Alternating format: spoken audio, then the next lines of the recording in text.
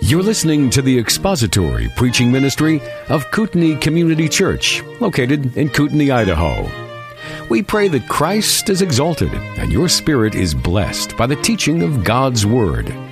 For more information about Kootenai Church, please visit us online at kootenaichurch.org.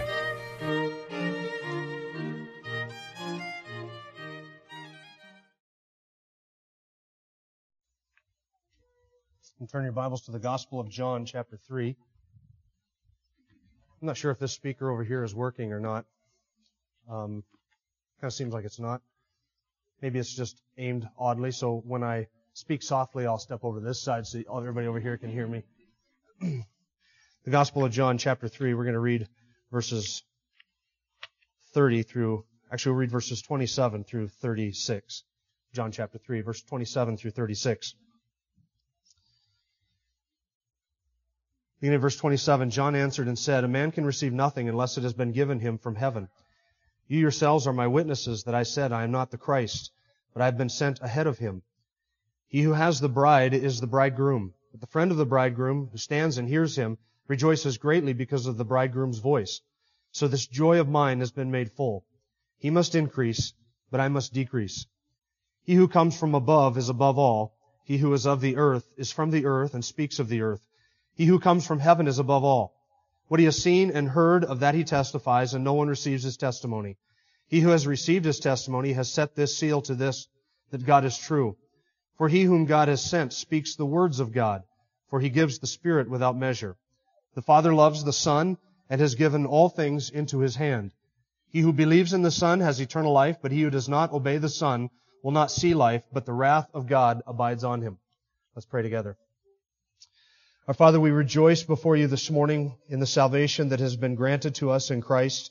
We thank you for a glorious and marvelous Savior who has affected so much on our behalf and done so much, not just in us, but for us, on our behalf.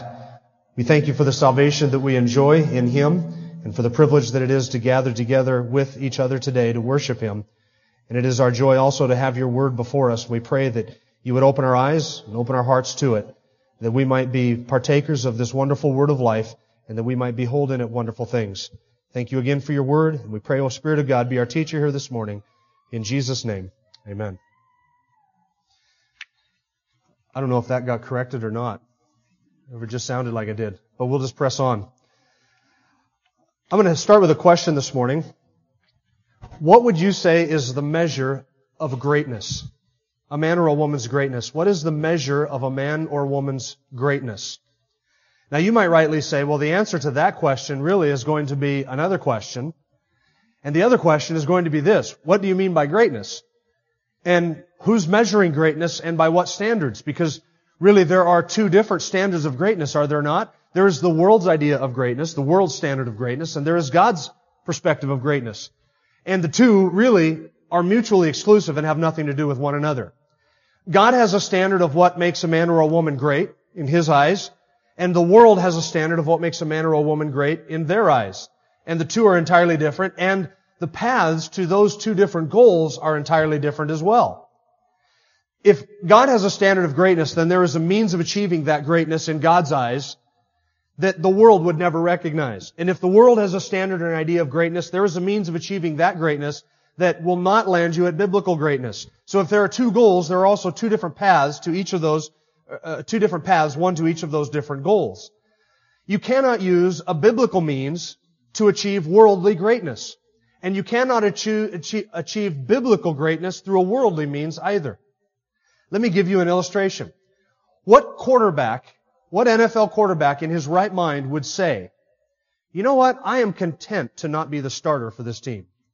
I am happy to sit on the bench and get less every year for my salary, and to allow the other guy to get all of the accolades and the awards and the recognition and to have his shot at the glory and to stay the center of the stage. And I am content to simply let him get all of the other contracts and the endorsement contracts and the big money. I just want to spend my life really pointing people to him. And I would be content if no announcer on the face of the planet ever mentioned my name or recognized that I existed. And even if they did come up and interview me, I would simply say to the reporter or to the commentator, you really need to go talk to Joe, whoever he might be, the starting quarterback, because he is the man. Don't give me any recognition whatsoever for what I do. I want him to receive all the glory. What quarterback in their right mind would do that? He wouldn't be on the team for very long, would he? No, he wouldn't. And what CEO, if he wanted to become what employee of a corporation, if he wanted to become the CEO, would be content to sit by and let one of his competitors receive all of the attention and the accolades and the recognitions and the glory and all of that, and for himself to say, I'm content to let him get all of the attention that is directed toward me. Let him receive it all. He can increase and I am content to just decrease. What CEO aspiring person would say that? Nobody would in their right mind, would they? They wouldn't be aspiring for the chief executive officer position for very long if they did do that.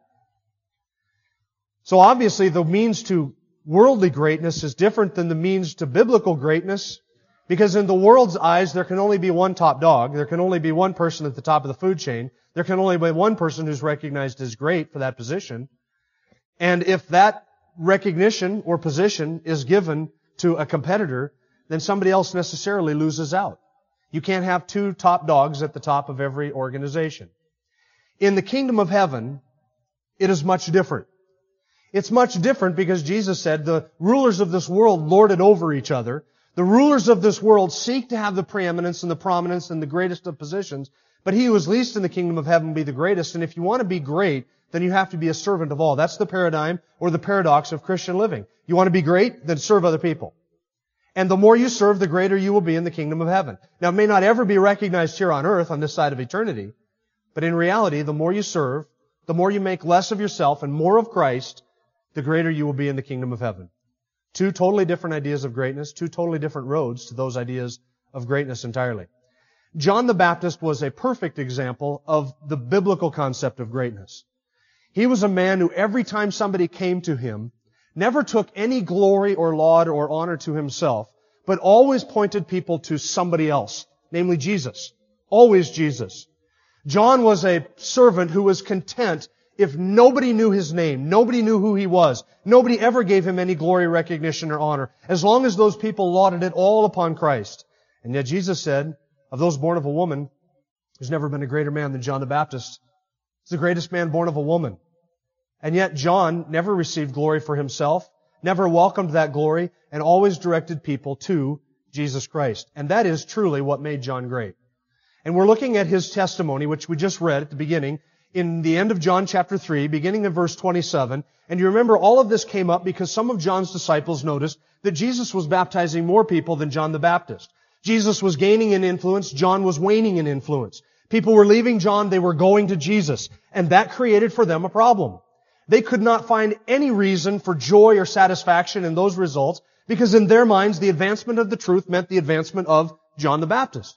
And the greater he was in the eyes of people, then the greater was the truth. And so they had gotten to a point in their ministry where they had lost sight of the message, which was Jesus, and began to focus almost exclusively on the messenger. And they actually saw Jesus as a threat to their ministry. And they came to John and they say, remember the guy that you testified to on the other side of the Jordan River? Well, he is baptizing people and the whole world, everybody is going to him. Now that was a reason, I should say, or a cause of great joy for John the Baptist. He didn't see that as something that caused him anxiety. He saw that as good news. And he begins to give his perspective in verse 27 through 36. He answers their dilemma or their consternation over this.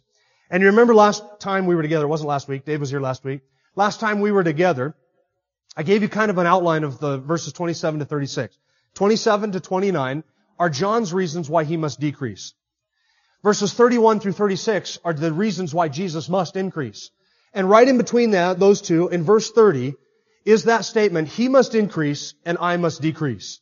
So verse 27, John tells his disciples, look, God himself has determined the scope, the influence, and the success of my ministry. No star rises or falls without God's notice. God himself has determined or decreed and set the limits to my ministry, and nobody can have anything unless God has granted it to him. Do you remember that? And so because God has not granted me this ministry, therefore, I do not have the type of popularity and influence that Jesus had, and I'm content with that. Then in verse 28, John gave a second reason for his own decrease, and that was his own message. He had foretold this. He said to them, you yourselves know and have heard me say I'm not the Christ, but I came ahead of the Christ to prepare the way for him. I'm not the light, but I'm one decrying in the darkness, make straight the way of the Lord. And then the third reason he gave was in verse 29, that the success of his own ministry demanded that he decrease and that Jesus increases. And that's where he gives the bridegroom analogy and the friend of the bridegroom. He himself was the friend of the bridegroom. His job was to bring the bride to the bridegroom, present them, and then to fade out of the limelight back into the darkness, as it were, and let all of the attention shine upon Jesus, the bridegroom. And that is what John had done. And that is really verse 30 is really the summation of the bridegroom analogy. He must increase and I must decrease. All of the attention has been on to me to this point. I have brought people to Jesus. I pointed them to Him. Now my job, my role is to step back out of the way and to fade into obscurity and to let Him have the preeminence. And then verse 30, that is why He must increase and I must decrease. Now let me tell you something. If you're still looking for a verse this year to make your life verse or your theme verse for the year, or to put it on your mirror, or to spend time reflecting and meditating on it, might I suggest verse 30? He must increase and I must decrease. Isn't that a great verse? He must increase and I must decrease. You got to admit it's easy to memorize. You got the memorization part of it down just from listening to me. You don't even have to try and memorize it to make it sort of your year's theme verse. I'm convinced that if every Christian, if every believer, if every one of us who professes Christ and knows Christ, if we were to simply live by that motto, how much would change? All self-seeking and self-striving and vainglorious attempts at drawing attention to ourselves would vanish. Every attempt that we make to get the preeminence or have the prominence or get the greatest of positions, it would vanish. We would stop that. To live in a way that would be able to say, I must decrease and He must increase, would be to make Jesus everything. To make Him everything and to be consumed with the renown of His name and His glory and to direct people from Him. It would be to magnify Christ, to minimize myself, and to serve others. Isn't that true? Paul said the same thing that John said basically in Philippians chapter 1. He said, for me to live is Christ and to die is gain. That's how Paul would say what John just said. He must increase and I must decrease. For me to live is Christ and to die is gain. That is the substance of what you and I are called to do. It is to magnify Jesus. So He must increase in all that we do and we must decrease. I was tempted this last week just to spend the whole sermon on verse 30, sort of unpacking it. But I decided not to because I figured that the whole context of what we're looking at really explains verse 30. And so as we're working our way through it, we're going to see what it means to allow Christ to increase and us to decrease. So we're going to start with verse 31. We're going to start working our way through this. There are 5 reasons between verse 31 and verse 36 why Jesus must increase. 5 things which really demonstrate His preeminence. Verses 31 through 36, what John is arguing is this. Jesus Christ is preeminent. He is before all things. He is above all things. All things are subservient to Him because He is of supreme value, supreme worth. He is not just the Son of God, He is God the Son. And since He is God the Son, He is therefore deity above all things. He is preeminent. He must have the first place in all things, and for all of eternity He will have the preeminence, the first place, because of who He is. And then John basically gives, in verses 31 to 36, 5 things about Jesus which are indicative of His preeminence. And I want you just to see all 5 of them there, and then we'll begin to work our way through them. In verse 31, the first reason is because Jesus is from heaven. He who comes from heaven is above all. He who is of the earth is from the earth and speaks of the earth. And he who comes from heaven is above all. Verse 32 is the second reason, because Jesus speaks the words of truth. Verse 32, what He has seen and heard, of that He testifies, and no one receives His testimony. He who has received His testimony has set His seal to this, that God is true. For He whom God has sent speaks the words of God. The third reason is because Jesus has the Spirit without measure. Look at the end of verse 34. For He gives the Spirit without measure. The fourth reason is because Jesus is sovereign. Verse 35. The Father loves the Son and has given all things into His hand. And then verse 36 is the fifth reason, and that is because He offers and gives and grants salvation. He who believes in the Son has eternal life, and he who does not believe in the Son and obey the Son shall not see life, but the wrath of God abides on him. Because He is from heaven, He speaks the words of truth, He has the Spirit without measure, He is sovereign, and He offers salvation. Those 5 things indicate the preeminence, the preeminence, the supreme worth and value of this one that we call Jesus Christ. So let's begin with verse 31. Point number 1, that He is from heaven. He is from heaven. Look at verse 31 again. He who comes from above is above all. Now John in the passage is comparing Himself to Jesus. And so he is saying here, Jesus existed prior to coming to earth here. He who comes from above, and the above is heaven, as evidenced by the end of the verse, when he says he who is from heaven is above all. The above is heaven that John is referencing. Heaven, the dwelling place or the throne of God. Where God is, that is where Jesus came from. Now that statement in verse 31 could not be said of any individual sitting in this room, or any other individual who has ever lived, that they came from heaven. You and I did not come from heaven. No prophet, no priest, no king, no other man or woman who has ever lived can say that they existed prior to coming here to earth. This is only true of one person, and one person only. That is Jesus Christ. He is the only one who had an existence prior to coming here to earth. Now to contrast that teaching, the biblical teaching, what John is asserting here, and what as you're going to see in a moment, the New Testament uniformly asserts, contrast it with Mormonism. Mormonism teaches and believes that all of you had an existence prior to coming here to earth.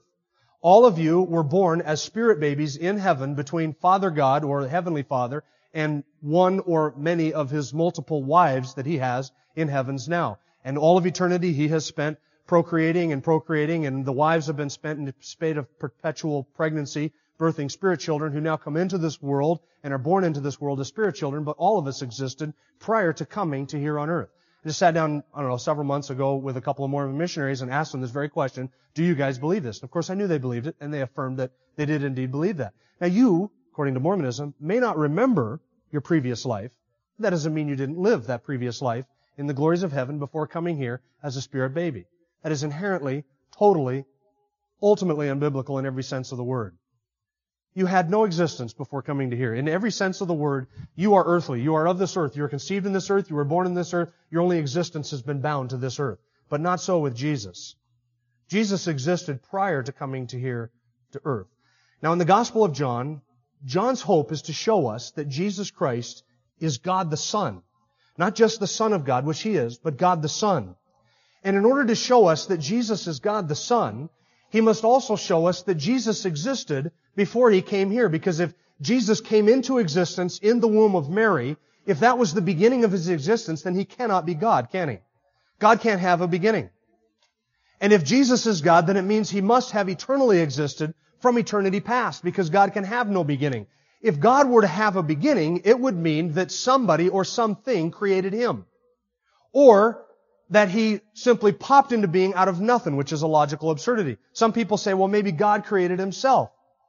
God couldn't create Himself because then He would have to exist before Himself in order to create Himself. And if He already existed before He created Himself, it seems quite absurd that He would need to create Himself to begin with. So God by nature, by necessity, must have no beginning. And if Jesus is God, then it must be true of Him as well that He had no beginning, and that He existed before He came to earth here, and that He existed in heaven, and that He came from heaven. Now listen, in order to prove that Jesus is God, the fact that He came from heaven and existed before He came here must be true. That is a necessary requirement to prove that He is God, but it is not sufficient to prove that He is God. Because angels also existed prior to Jesus coming here, didn't they? So that's not sufficient just to say He existed before He came here, therefore He's God. It's necessary to say that. That must necessarily be true. But you must go further than that in order to prove that Jesus is God, which John will right here in this very verse. So, Jesus came from heaven. That is the teaching of John all the way through the Gospel of John, and John constantly reiterates that. From the lips of Jesus Himself, from the lips of John the Baptist, and from His own lips. Remember chapter 1, verse 1, in the beginning was the Word. The Word was with God. The Word was God. He was in the beginning with God. He was God. He was with God. He was in the beginning with God. All things were created through Him, and apart from Him, nothing was made that has ever been made. He's the creator of all things. And that Word became flesh and dwelt among us. That's John chapter 1. In John chapter 3, you see up in verse 13 of this same chapter, Jesus said, no one has ascended into heaven, but He who descended from heaven, the Son of Man. And the Son of Man is the Jesus' favorite term for himself. And Jesus there is speaking of himself, saying, I came descended from heaven. Nobody has ascended into heaven, but I descended from heaven. He came down from heaven. Turn over to John chapter 6, and I want you to follow a theme through the gospel really quickly. And we're not going to spend too much time doing this, because we will get to these verses in your lifetime and mine. John chapter 6, beginning in verse 33. Jesus said, For the bread of God is that which comes down out of heaven and gives life to the world. You say, well, what bread is he talking about? He's going to explain that here in just a second. Look at verse 38. And I'm just letting you see the references where he speaks of his own coming from heaven. Verse 38, I have come down from heaven, not to do my own will, but the will of him who sent me. Look at verse 50. Verse 50, this is the bread which comes down out of heaven so that one may eat of it and not die. I am the living bread that came down out of heaven. If anyone eats of this bread, he will live forever, and the bread also which I give for the life of the world is my flesh. Then look at verse 58. This is the bread which came down out of heaven, not as the fathers ate and died, but he who eats this bread will live forever. Over and over again, Jesus hammered that point home. I am the bread that has come down out of heaven. The Father sent me, I came down out of heaven. Now everything you just read would have been incredibly offensive to the audience that he was speaking to. They would have said to himself, at best, if this is not true, at best, these are the rantings of a madman. At worst, this is the worst blasphemy we've ever heard. To suggest that he came down out of heaven sent from God? Come on. That would make him, logical conclusion in their minds would be God. He is making himself equal with God. Which is, his claim was that, and that's why they tried to stone him anyway in John chapter 5. Look at John chapter 8. John chapter 8, verse 42. Jesus said to them, If God were your Father, you would love me, for I proceeded forth and have come from God. For I have not even come on my own initiative, but He sent me. Jesus just hammered this constantly, this theme that He came forth from heaven, sent by God, and that His origin was nothing short of heaven itself. Look at John chapter 13, verse 3. This is in the upper room.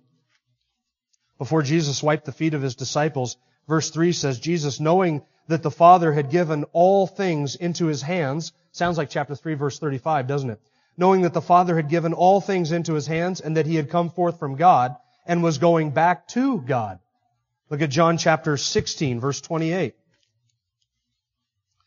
I came forth from the Father. I came forth from the Father and have come into the world. I am leaving the world again and going to the Father. John chapter 17, verse 8. For the words which you gave me I have given to them, and they received them and truly understood that I came forth from you, and they believed on you whom sent me. Now turn back to John chapter 3. Over and over again in the Gospel of John, Jesus asserted His own preexistence. John the Baptist here in John chapter 3 asserts Jesus' preexistence, and John the Apostle who wrote the Gospel asserts in his own words Jesus' preexistence. Jesus existed prior to coming to here on earth. That is a necessary truth. It's also the teaching of the rest of the New Testament. 1 Corinthians 15, Paul said, the first man was earthly, the second man heavenly, came forth from heaven. Ephesians chapter 4, Paul says, he who ascended first descended here. He who went and ascended from earth to heaven, before he ever did that, he came from heaven to earth, to here. He who ascended first descended here to the lower parts of the earth where you and I are at. He came from heaven. Colossians chapter 1, which when I gave that to Dave to read this morning, he says one of my favorite passages. Mine too. He is the firstborn over all creation. By Him all things were created, things in heaven, things on earth, things under the earth, all things, in order that He might have the preeminence. He existed and was the Creator before He ever came here. Hebrews chapter 1. He existed, He Himself is the exact representation of the nature of God, and He upholds all things by the word of His power. He created all things, and then, through the rest of Hebrews chapter 1, the author goes on to quote the Old Testament to show what the Father said to the Son before the Son ever came into the world. To which of the angels did He ever say, Your throne, O God, is forever and ever? To which of the angels did the Father ever say, I will give you the nations as your inheritance? Which of the angels ever received that from the Father? None. No angel did. But to the Son, the Father did that. And because the Son was loved by the Father gave all things into His hands. He existed prior to ever coming here to earth. Now at this point we have to be careful to say that it is not the humanity of Jesus that always existed. And I'm making a clear distinction here because this is important, and I'll show you why in just a second. We want to be theologically accurate. Jesus as a man did not always exist. His humanity did have a beginning, but His deity never had a beginning. He always existed. Now remember what we affirm about Jesus from John chapter 1. It was a while ago, so I'll remind you of this. Jesus Christ is one person with two natures. He is fully God. He is fully man. He's not half God, half man. He's not once was God, became a man, now He's becoming God again. He is fully God, fully man, united in one person.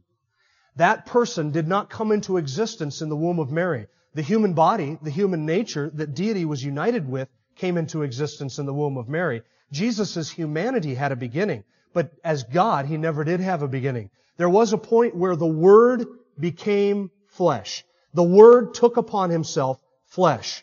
The Word, who eternally existed with God, as God, took upon Himself a human nature, took upon Himself a human body, and His humanity did have a beginning, but His deity never did. His person never did. There was never a point where the person of Christ came into existence.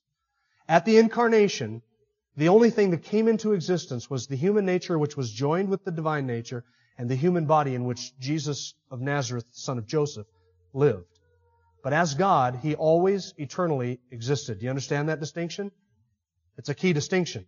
You say, is it really important to get those things down and understand the essence of Jesus' pre-existence and the fact that He was God and why that makes Him God? And by the way, when John says He who is from heaven is above all, he's speaking there of Jesus' sovereignty. Verse 31. He is above all people. He is above all things. He is above all nations. He is above all. To which of the angels could that be said? You are above all things. None of the angels. None of the angels is above all things, but Jesus Christ Himself is. He who came from heaven is above all. Now earlier I said, it is necessary to prove the deity of Christ, to show that Jesus pre-existed, but that in itself is not sufficient. And it seems as if John knows this. Somebody hearing him say, He who came from heaven is the Son of God, God the Son. He came down from heaven. If somebody heard him say that of Jesus, He came from heaven to earth, somebody might rightly conclude, well, was He an angel then? John eliminates that possibility by saying He who came from heaven is above all. That's a statement of absolute, unqualified, unequivocal sovereignty over all things. The Father loved the Son and gave all things into His hand. He who came from heaven is sovereign. That could never be said of any angel. It was never said of any prophet, priest, or king, but it was said of Jesus. It is not true of any angel that He is above all. But of Jesus, He is above all. See, that's John's way of saying not only did He come from heaven, not only did He exist prior to becoming here, but He is above all things. That makes Him God. And that's John's point. He wants us to understand who it is that he's talking about, that He is God. Now, is it necessary that you and I understand these things about Jesus being fully God, fully man, and all of that? It certainly is, particularly if you're going to spend any time speaking to Jehovah's Witnesses or Mormons if they come knocking on your door. You got to be able to nail this stuff down. It was actually less than a couple weeks ago. The Jehovah's Witnesses came through my neighborhood. Now, for those of you who may not know this, Jehovah's Witnesses believe that Jesus Christ is a created being, that God created Him, and then Jesus created all other things. So He's a created creature, and that God used Jesus to create everything else. So the only thing that God the Father created was Jesus. Jesus created everything else. Jesus had a beginning. He once was Michael the Archangel, then He came to earth here, and now He exists eternally as a spirit creature. That's Jehovah's Witness doctrine. And you can always tell when the Jehovah's Witnesses are making their way through your neighborhood because they drive real slowly in a car and they're dressed really nice. And they usually start on one side of the street and they work their way down and they get out in twos, go up to the door, spend a couple of minutes, go back to their car, get in it, drive real slowly to the next driveway. And I was home on my day off, and they never come on a day when I'm wanting them to come because it was sun shining out, it was about ready to start raining, and I wanted to get my garden in before the rain hit. Never a good time. They never show up when I'm sitting there thinking to myself, man, I wish the Jehovah's Witnesses would show up today. They never show up then. They always show up when I've got something else to do. I'm on my way out or I'm under the gun in some way. And so as they started to work their way down the street toward my house, I was going over in my mind, should I ignore them? Should I blow them off, or should I share the gospel with them? And of course, it took them long enough to get all the way down my street that I finally got convicted. I thought, okay, I'm here, I'm home, it's providential, I'll try and share the gospel with them. So they got all the way down to my street, pulled up, and we started chatting with one another. And in the process of the conversation, trying to share the law and the gospel with them, we finally kind of got off of that subject onto the person of Christ. And I asked them what they thought they needed to do to go to heaven. Of course, For them, it's by works. They have to work their way, and they're never sure. They're never certain. But in their mind, Jesus was the ransom price for their sin. Jesus made their salvation possible. Now it's up to them to work. So they do their best. Jesus does the rest. That's their mentality. And so as we got to that point, I told them, I said, you know what you really need for your sin, because it's so weighty and so grave, what you really need as a sacrifice for your sin is not a God and not an angel. You need a God-man. You need somebody who's infinite. And that is what I believe Jesus was. He was the God-man. They said, well, we believe that He was just a God. And I said, I know you believe He was just a God. I believe He was actually God. And this lady said something to me that no Jehovah's Witness has ever said to me before. She said, you know what? You and I are really close to each other in our understanding of who Jesus is. We believe He's a God. You believe He's God. That's very close. And I said, if I told you that I believe Jesus was a guy dressed up in a purple dinosaur suit that did a kids show out of a TV station in South Central Florida, what would you say to me? Would that Jesus be capable of saving me? And she said, no, that would be absurd. And I said, the difference between your Jesus and my Jesus is the difference between my Jesus and the purple dinosaur doing a kids show. We are not even close to one another on our view of who Jesus is. There is a vast difference between a God and God. And she was able to understand that and to see that. And then she said things to me like, well, who was Jesus praying to in the garden then? Praying to Himself? When He said to the Father? And see, this stuff just irks me. I said, no, it wasn't. He was praying to the Father. We don't believe in one person being God who showed Himself in three different ways. We believe one God exists eternally as Father, Son, and Holy Spirit. And they can talk to one another, have fellowship with one another, and love one another.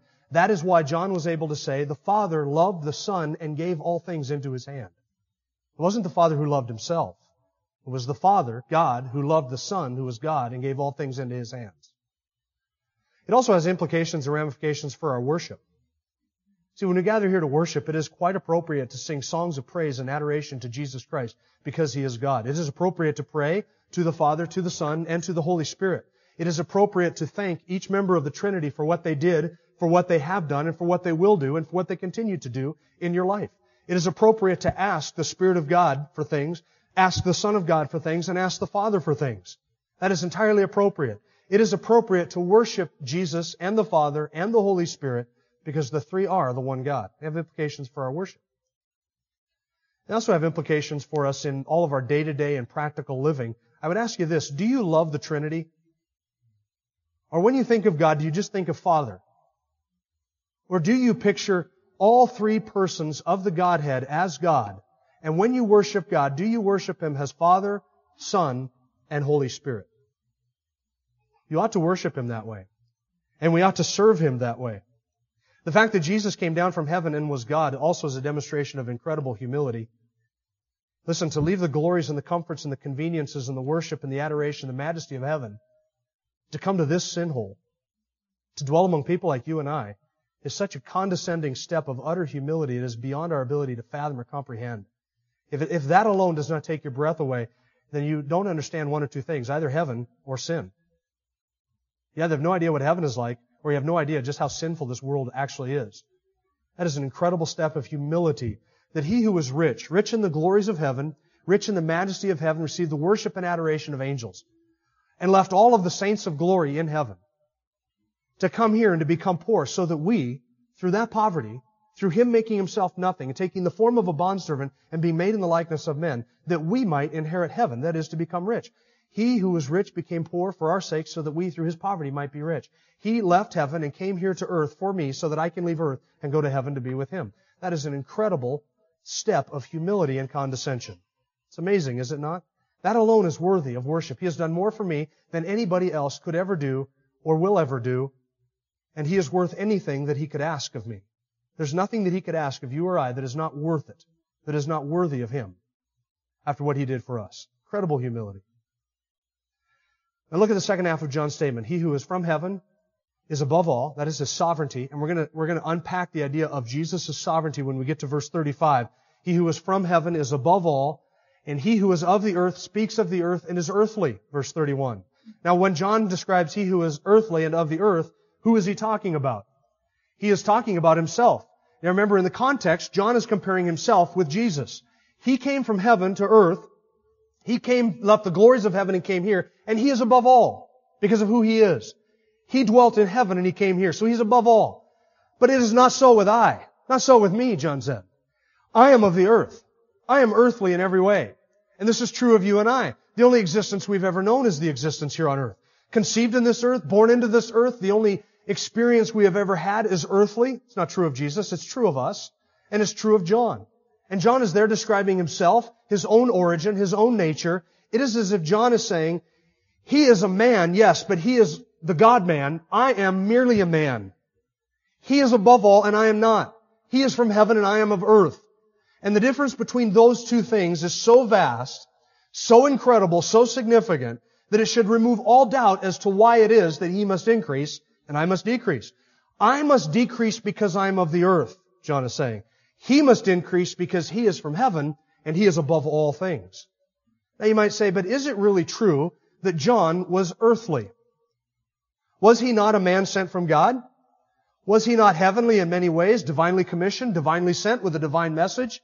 He was a divine messenger, God's prophet, God's man for the time, the greatest of all prophets, the greatest of the Old Testament prophets, because John got to see things that all the Old Testament prophets only longed to see. Abraham, Isaac, Jeremiah, Daniel, David, all those men looked forward, never got to see the fulfillment. And then John steps on the scene to announce the arrival of it and the fulfillment of it. And John was the greatest of all the Old Testament prophets in the sense that he got to see the culmination of all of human history up to that point. The arrival of the Messiah, the King of Israel, the prophet, the priest, the king of the nation, in the flesh. He got to see all of that as a divine messenger sent from God. In what sense is John earthly? We wouldn't use that term to describe John, would we? Earthly? Really? We would say he was a heavenly messenger. So was he heavenly or was he earthly? It depends, and it all depends on who you are comparing John with. You see, John compared to the Pharisees, to the religious leaders of his day, to the other teachers of the nation of Israel, like Nicodemus, he was heavenly. But compared to Jesus, he was mere earthly. And in this passage, he is comparing himself to Jesus. I am of the earth. J.C. Ryle gives a helpful analogy at this point. He says, a candle compared to the darkness is light, but a candle compared to the sun is not even a flicker or a spark. And that's what John is doing. Compared to the Pharisees and the other religious leaders of the nation, he was a heavenly messenger, a man sent from God with a divine mission, divine proclamation. But compared to Jesus, he was nothing. Now, keeping this in mind, John's own estimation of himself, which is really our estimation of ourselves, it would keep us from a couple of errors. One of the errors that keeps us from is thinking too highly of ourselves. To always remember, we are mere earthly, right? My sinful nature, my weaknesses, my frailties, my lack of knowledge, my ignorance, my inabilities, all of those things plague everything I do. Everything I do. Every moment I study to preach, every message I preach is plagued and clouded with weakness, inability, inarticulateness, sin, fleshliness, all of that. Everything we do is tainted by the fact that we are of earth. Nothing we have ever done and nothing we as Christians have ever offered to God could ever be described as purely heavenly. Nothing. Because everything we do is shrouded by and clouded by the weakness of our own fallen nature. It is that way with us. It was that way with John the Baptist. It's not that way with Jesus, which the rest of the passage is going to show us. It would also keep us from having an overly great estimation of people who preach and teach to us. And faithful servants, right? It's very easy to look up to role models and people who are faithful and have done faithful ministry for years and are nationally known and write books, and all of those things are good, and we have our role models. You have some. I have some. I have role models that have gone and died and gone to glory, have written books and whose sermons I still listen to. I love them. But we always have to remember that the best of men are still men at best. They are frail. They have feet of clay. They are sinful. They are fallen just like us. Their testimony is plagued by the lack of knowledge and inabilities and inarticulateness as weaknesses of sinful fleshly humanity. They are at best of the earth. All of them. And none of them can ever eclipse, and none of them should ever eclipse Jesus Christ to us. Whatever eclipses Christ is a danger to us. Whoever eclipses Christ is a danger to us. And this was the mistake that the disciples of John the Baptist made. They looked at Jesus and they said, we can't let him eclipse John. John has been the man of the hour for so many months and years. John has been the person everybody's coming to. And John is saying, no, it is time for me to step back. I cannot eclipse Jesus. Because if I do, I'm a danger to everyone around me. That's what made John great. He was able to step into the background and let Jesus have the preeminence. He who comes from above is above all. He is sovereign. He is God. He is Lord. He is the Creator. That is why He must increase. He must have the first place because of who He is, and I must decrease. Now, as you've noticed, we didn't get to point number 2. We did point number 1. These things, I think, are significant. As we reflect upon the glories of Christ, I think it's good to go slower rather than faster, and here's why. It is good for us to meditate upon things which are so heavenly, so glorious when it comes to the person of Christ. The reason for going through the Gospel of John was to come to appreciate this person, to get to know Jesus. That's what we're seeking to do. So we will take the second point, that He speaks the words of truth, because that comes out of the first point. It is because of who He is that He is above all, that His testimony is greater than John's. So we'll do that next week. Let's pray together. Our Father, we are grateful for Your Son and for what You have revealed about Your Son to us in the pages of Your Word. These are things which are beyond our ability to fully comprehend. We can apprehend them, we can grasp them slightly, but we cannot fully appreciate these glorious truths because they are infinitely beyond our mind. And yet You have revealed enough to us that we might honor and adore and worship and rejoice in our God who is 3 in 1. We thank You that You have eternally existed and that You have revealed Yourself as Father, Son, and Holy Spirit. Give us grace, we pray, to worship You as such, to adore You as such, to serve You as such, and to constantly be grateful and remember all that You have done for us. Father, Son, and Holy Spirit together. You are our God, You are Trinity in unity, and we worship You this morning as such. In Jesus' name, amen. Thank you for listening to the latest podcast from Kootenai Church. If you'd like to learn more about Kootenai Church or to donate to our church ministry, you can do so online by visiting kootenaichurch.org. We hope you enjoyed this podcast and pray you'll join us again next time. Once again, thank you for listening.